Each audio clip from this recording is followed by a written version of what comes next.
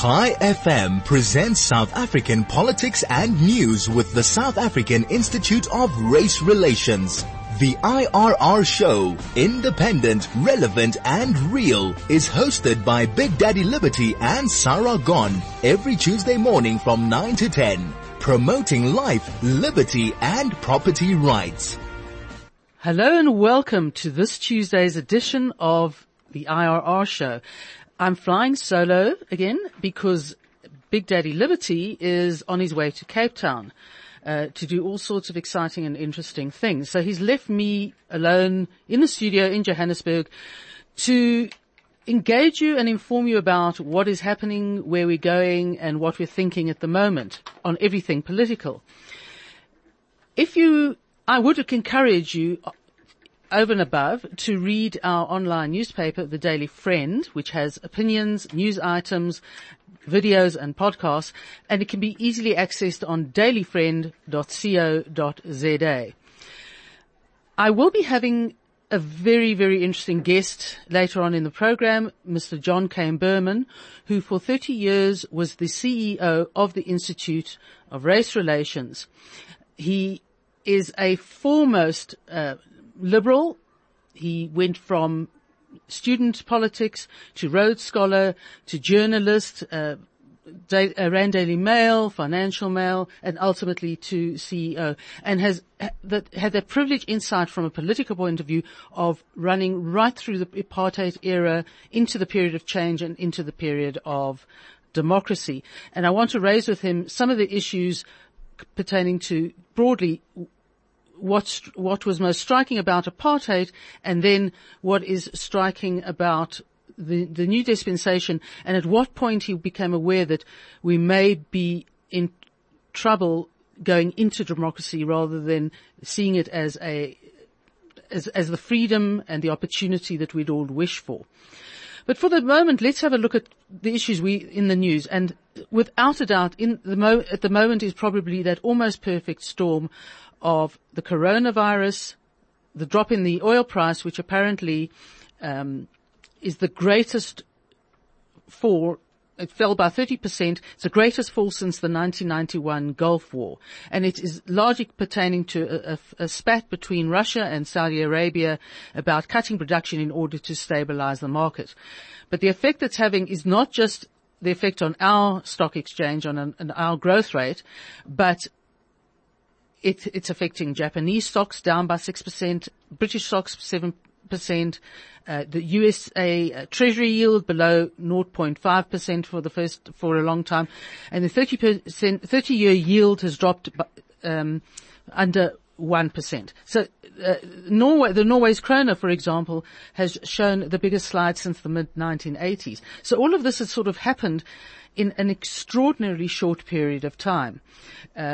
It may bounce back quickly, but the combination of factors, as well as the slowdown on supply chain, and the supply chain particularly runs through China, and the effect on the markets across the world is additionally devastating. So these things can happen quickly and can be quite devastating. Plummeting.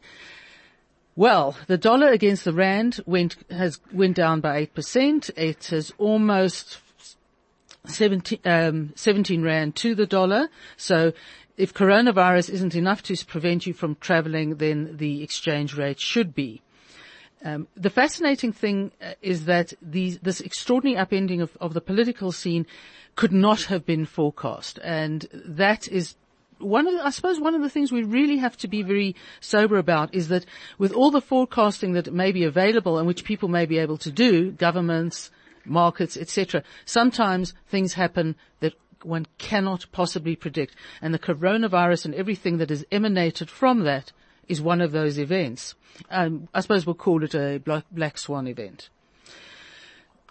I see that South African Airways has started retrenchment consultations and that 4,700 jobs are on the line.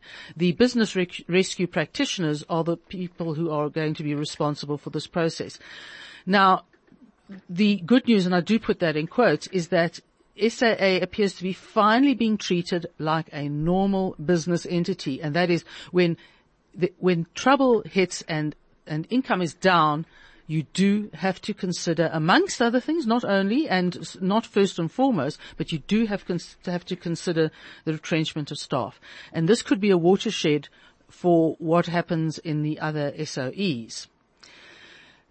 There was an interesting item in The Spectator last week, I think, about the fact that the coronavirus and all the effects flowing from it will result in an increasing antipathy towards globalization, and that more and more production will be brought home, so to speak, rather than happening, for example, predominantly in China. So things definitely have a different edge and reflect to some extent the support of the political situation as it is in Britain and in America, where you have leaders, president, prime minister, who are looking to really shoring up their own countries rather than being beholden to other countries for their economics. So we'll watch that with interest. Something has happened that I'm particularly interested in because I followed it very closely during FISMA's fall. Now, FISMA's fall essentially ran from 2015 to 2017 in the demand for free higher education, which was practically almost impossible to achieve, and it was only achieved by Jacob Zuma showing his middle finger to the ANC as he was leaving power by granting free tertiary education in a society that cannot afford it, and we are now seeing a lot of protests as a result of it. But let's go back to the original FISMA's fall. The news came out that Mqebo Dlamini, who was a leader of FISMA's fall, was sentenced to 2.5 years for inter alia public violence and other actions during the FISMA's fall protests during, I think it was 2016 in particular. Now, what's interesting about this is that he was a very controversial figure. Generally, people from outside didn't like him. He seemed only aggressive, possibly even worse than that. And finally, as you will know from previously, he and another student leader or student participant, shall we say, have actually got criminal convictions for the actions that took place during the protest. And the importance of this is to show that it doesn't matter whether the cause is good or bad, and that is a matter for opinion. The bottom line is, what do you do in pursuit of that cause? And the reality is that very many more participants in those protests should have been tried and convicted for criminal action but weren't. So the fact that 2 people have criminal records for that behavior should send a message out that the ends do not justify the means. And just to give perhaps a final look at South Africa in its least attractive light, there was a report about a woman who was raped in a toilet in the Uitenhage Public Library. Now, there's just that sense that when rape comes to a public library, we've hit a certain low. Not to say we haven't hit a low already. We've hit some awful criminal lows. But there's something about a rape in a library which I think people would see as a space that is safe to read and study and work in relative silence, and would never associate the heinous criminal action of a rape with an environment like that. And it just perhaps points to a complete lawlessness that is not being addressed. The best one can hope for is a conviction on this rape and imprisonment of the rapist who once convicted.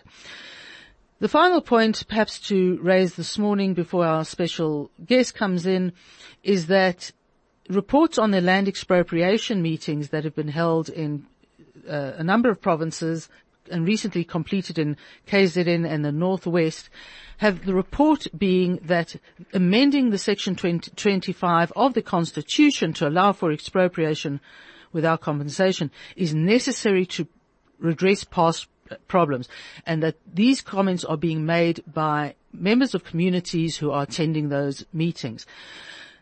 That may well be so, but it is so distinctly and finally the narrative of the ANC that one has to wonder about it. I'm sorry to be a little bit cynical about it. But as we're coming up to the ad break, I would just like to remind you for your own comment to us that the studio number is 010-140-302-0 or telegram at 061-895-1019. Or finally, you can SMS us the old-fashioned way, as Big Daddy Liberty would say, to 34519. High FM, your station of choice since 2008. I'd like to welcome our fascinating and distinguished guest, Mr. John Kane Berman, who is currently a policy fellow at the Institute of Race Relations, but ran the Institute as CEO for 30 years. Welcome, John. Thank you. Good morning. Good morning. John, what I wanted to ask you, you essentially you were born in, sorry to put this out there, but you were born in 1946, so you literally lived through apartheid from beginning to end, before we had negotiations and the advent of the democratic South Africa. Having been involved in the liberal fight against apartheid in one form or another of all of those years, was there anything in particular that was of all the injustices, and there was nothing just about it, but was there an injustice that was particularly heinous in your view? The worst aspect of apartheid in terms of its impact on ordinary people was the influx control system enforced via the pass laws. Every African man, woman and child over the age of 16 had to carry a pass and produce it on inspection to the police. Failure to do so would result in trial and a fine, if you were lucky, imprisonment, but perhaps worst of all, deportation from the urban areas to one or another homeland. And thousands of people on a weekly basis fell foul of these laws, were arrested, imprisoned in the back of police vans, driven off to prison, to the magistrate's court, and ultimately deported from the urban areas. That was by far the worst aspect in terms of the number of victims and the daily brutality. Raids in the middle of the night on servants' quarters at the back of homes, raids on factory premises, and so on. It strikes me there's a really bizarre element to that, and that in order to enforce influx control, it would have required a bureaucracy and a level of administration that one would really sort of consider in terms of the Nazi era. It would have had to have been large, and so many resources would have had to be devoted to a system that ultimately had to collapse in on itself. There was a vast bureaucracy headed by Bantu Affairs Commissioners, as they were called, all over the country. They had the powers of magistrates. Each district in the country had a chief Bantu Affairs Commissioner who had the powers of a chief magistrate. And in addition to that, you had a thing called the Bantu Reference Bureau in Pretoria, where there was a computerized fingerprint system whose aim was to capture the fingerprints of every black African in the entire country on a centralized computer, so that if they were picked up by the police or asked to produce their passes, they could instantly be identified. It sounds truly Orwellian in nature. Can I ask, another aspect is something that you would consider the greatest absurdity of apartheid, or one of the manifestations of absurdity? The greatest absurdity was that the National Party knew that it couldn't run the economy without black workers, and it recognized that black workers needed to have trade union rights, that they needed to have increasing levels of education, but it didn't want to recognize them as citizens. So you had a system of increasing economic desegregation, which increased as the growth of the economy increased. We had an average rate of growth in the 1960s of more than 6% real GDP growth a year. And more black people were coming to town. You were trying to restrict their numbers, and they had no political channels through which they could voice demands and aspirations. So you had people that were becoming increasingly economically enfranchised, and you subjected them to a system of political segregation, including, let's not forget, forced removals of somewhere between 2 and 3 million people to the homelands on the grounds that these 2 to 3 million people were superfluous to the labor requirements of the white-controlled economy. It was a system that was like trying to ride two horses going in totally different directions. And it had to come apart, and of course it did. I know that you hold very strongly that the demise of apartheid had a lot, if not most, to do with ordinary people disregarding the rules in order to get on with their lives and make something of themselves. Would you elaborate on that? Well, the most important aspect of that was evident from some police figures. And if I remember correctly, between 1916 and 1965, some period like that, there were more than 17 million black people arrested under the pass laws. I worked that out at the time. It was an average of 721 people every single day, Saturdays and Sundays and public holidays included, for more than 60 years. Now, in 1986, the then state president, P.W. Botha, repealed the pass laws, which is what the Liberals had been calling upon him to do year in and year out all along. And when he announced the repeal of the pass laws, he said they had become unworkable. And the reason that they had become unworkable is that black people in the millions were doing the logical thing, moving from country to town. That's what people do throughout the ages, all over the world, throughout human history. They move from country to town where there are better jobs, better schools, better health care, and so on. And the fact that so many people had to be arrested indicated that it was impossible to enforce these laws without using more and more policemen to arrest more and more people.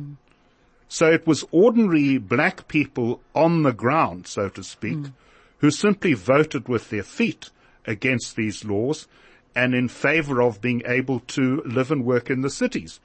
And when P.W. Botha repealed the laws, I give him great credit for doing so, he recognized a reality which had been created by black people on the ground with no particular political objectives. They just wanted to move to town and find jobs and work and housing and so on. And of course, this was completely against the planning and the infrastructure and the move to rural areas, to homelands that the Nats had implemented up until now. So allowing or recognizing that people were coming into town, whether they liked it or not, meant they were underprovided for, presumably. Well, they were underprovided for. There was a deliberate strategy to build more houses in homelands and only secondary schools in homelands, so that if black people wanted better housing, if they wanted their children to go to secondary school, there were greater opportunities available in the homelands.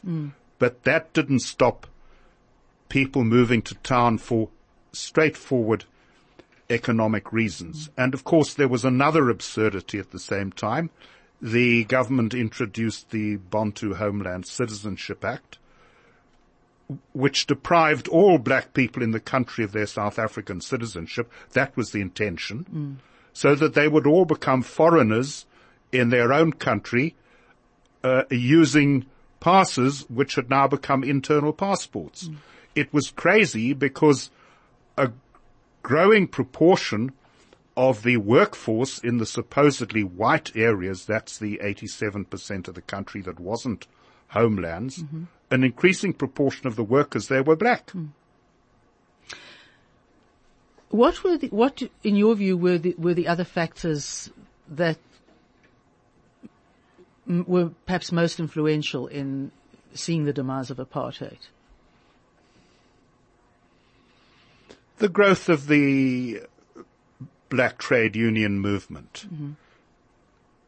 It had been crushed through bannings of leaders and senior officials by successive governments in the 1950s and the 1960s.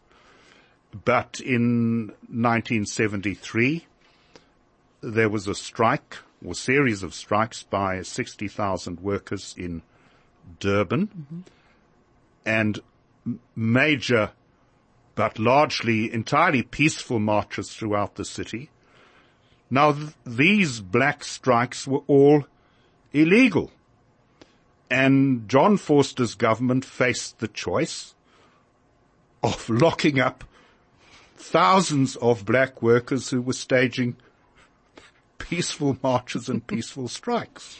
Remember that. And to everybody's amazement, John Vorster did the logical thing. Instead of trying to lock up all the black workers, he lifted the ban on black strikes. So black workers now had the same rights to go on strike as white, colored, and Indian workers had enjoyed for decades. And of course that began to shift the balance of bargaining power on the factory floor. The other thing that began to consolidate that shift in the bargaining power was that the growth rates of the 1960s caused the surplus of skills in the white population to dry up for the first time.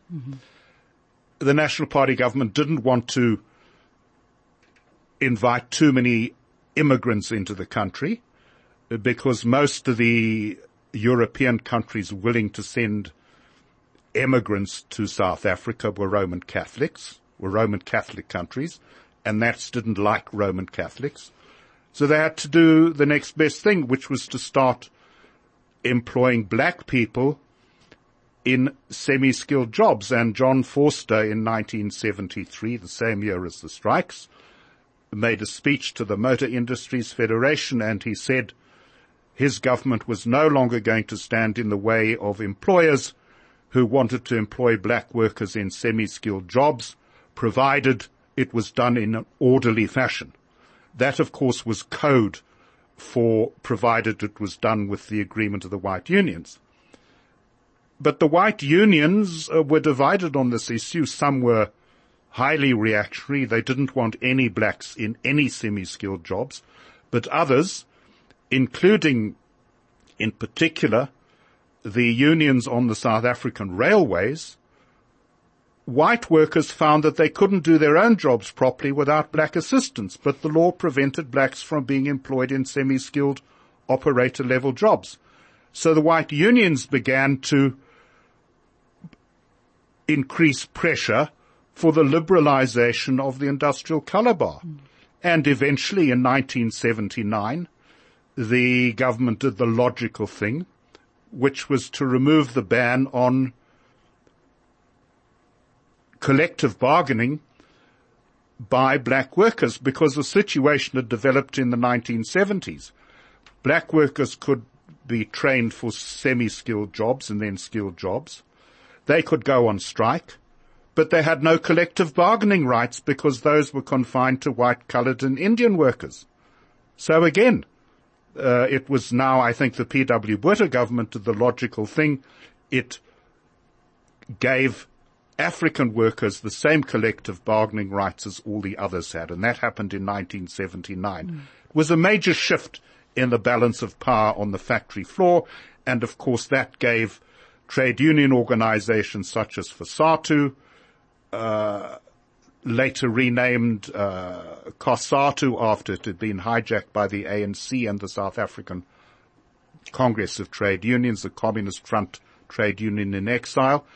But you had a complete shift in the politics of the country because of the shift on the factory floor. I think, and that was really when I cut my legal teeth, so to speak, that what very few people know now is that a great deal of what we would call liberal labor law arose in that period. It didn't arise only from the ANC in 1996 when they codified more of the Labour Relations Act and changed aspects of it. And it's almost as if there's this sort of amnesia about the extent to which those changes reflected what were ILO standards and the demands from countries like America and countries in Europe. Yes, you're right. The colour bar had been removed in its entirety from the country's industrial relations system 10, 11 years before Nelson Mandela was released from prison. Because one of the aspects of the reforms in 1979 was the lifting of restrictions on black people being employed and trained as apprentices. So we had, from 1979 onwards, a colourblind industrial relations system. No, that's exactly as I remember it. And one understood that it was to ensure that there was labour available and to keep industrial peace. So all of those things were as a normal society should experience them. Can I ask at this point, just to change tack a bit, where did the ANC's struggle fit into the equation with regard to its effectiveness on apartheid crumbling? Well, the ANC was caught flat-footed by the uprising in Soweto in 1976.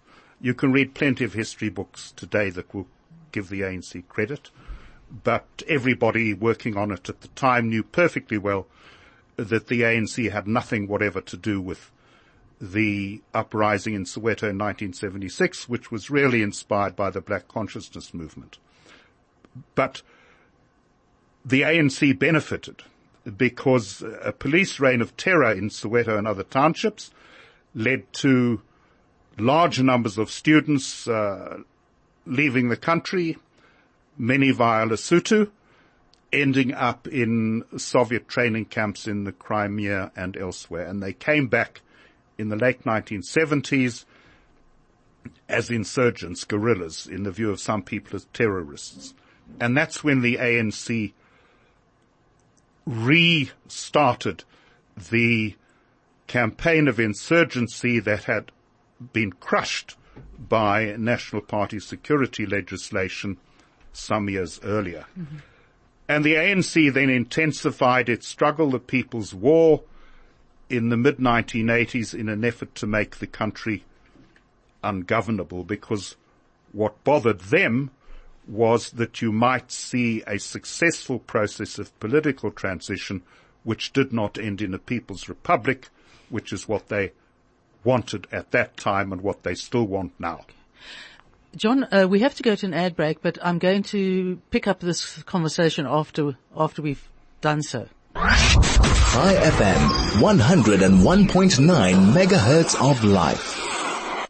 The general sense one had is that the armed struggle, as it was known, I know it's been described as the least successful liberation struggle on the continent of Africa, but the ANC managed to create a narrative which suggests that their propaganda was more important, was more successful than their armed struggle. Would I be correct in that? Because they seem to have enormous amount of support, even though they weren't the only player in the game. Their propaganda was enormously successful. One of the stupidest things the National Party government ever did was to ban the ANC and the PAC in 1960. what happened was that they went into exile, set up headquarters in Lusaka, and then began to mobilize support around the world. The other thing that happened is that they found themselves very closely allied with the South African Communist Party, which had been banned much earlier, and that had access to the Soviet Union, to the Comintern, and to the military and financial resources of the USSR and its East German and other satellites. So you had two things that happened simultaneously. The ANC found that it had been captured intellectually by the communists, and arguably its political center of gravity today is still largely influenced by the communists in its ranks. And at the same time, it built up alliances around the world. The National Party, of course, was trying to defend an essentially immoral racist policy, so the ANC was on the high ground. Come the 1980s and the intensification of the ANC's armed struggle, it had to ensure that P.W. Botha's liberalizing reforms were not viewed around the world as an alternative to armed struggle. And that meant capturing organizations such as the UN Special Committee Against Apartheid, capturing the anti-apartheid movements around the world, getting money from countries such as Sweden, as well as from the USSR, from all sorts of aid organizations funneled through churches in Germany, Switzerland, the US, and elsewhere. And it used these contacts and these resources in order to undermine the credibility of the National Party government. And one of the things that helped it enormously in that respect was the brutality that the National Party security forces used in order to deal with disturbances in black townships. And people around the world saw policemen sjambucking black demonstrators, shooting them on occasion, arresting them, states of emergency, and so on. And here was the National Party government using brutal means to defend an immoral policy, and obviously the ANC won that propaganda war hands down. I mean, just to go back to when they started the armed struggle, they basically, the ANC said that they had no choice. They'd been banned. There was an alternative. They'd tried everything else. Surely they hadn't tried everything else. Well, the ANC split in the late 1950s. The ANC essentially split between the Luthuli wing, the people that believed in non-violent resistance, mobilization lawfully on the ground, and that section of the ANC even today probably is most importantly represented by Chief Buthelezzi's Inkatha Freedom Party. And then you had the other ANC, which was in an alliance with the South African Communist Party, with the South African Congress of Trade Unions, heavily under Soviet influence, adopting armed struggle as a strategy. They hadn't exhausted all non-violent options, although, of course, the terrain was very, very difficult, operating under banning orders. But Inkatha had proved that you could actually mobilize on the ground without violence, because by the mid-1970s, by far the largest political organization in the country's history in terms of signed-up membership was Inkatha Yenkululeko Yesizwe. Chief Buthelezi could pack the Orlando Stadium and the Jabulani Stadium and other stadiums around the country with tens of thousands of people. But because he eschewed violence, he was able to get away with it despite the fact that the National Party government felt extremely uncomfortable with this. So you could mobilize on the ground, even though it was difficult. One gets a sense from the success of their propaganda that they could have made a huge impact without resorting to armed struggle, excluding it completely. They could have, but don't forget, this was at not the height. We didn't know it at the time, but it was the tail end Yeah. of the Cold War. And the Soviets had every reason to destabilize supposedly Western-orientated governments such as that in South Africa. So the Soviets, with Umkhonto we Sizwe as their instrument, had every reason to pursue violent strategies, not as simply as tactics, but as ideological objectives. They wanted to destabilize countries that were sympathetic to the Western liberal democratic tradition and way of life.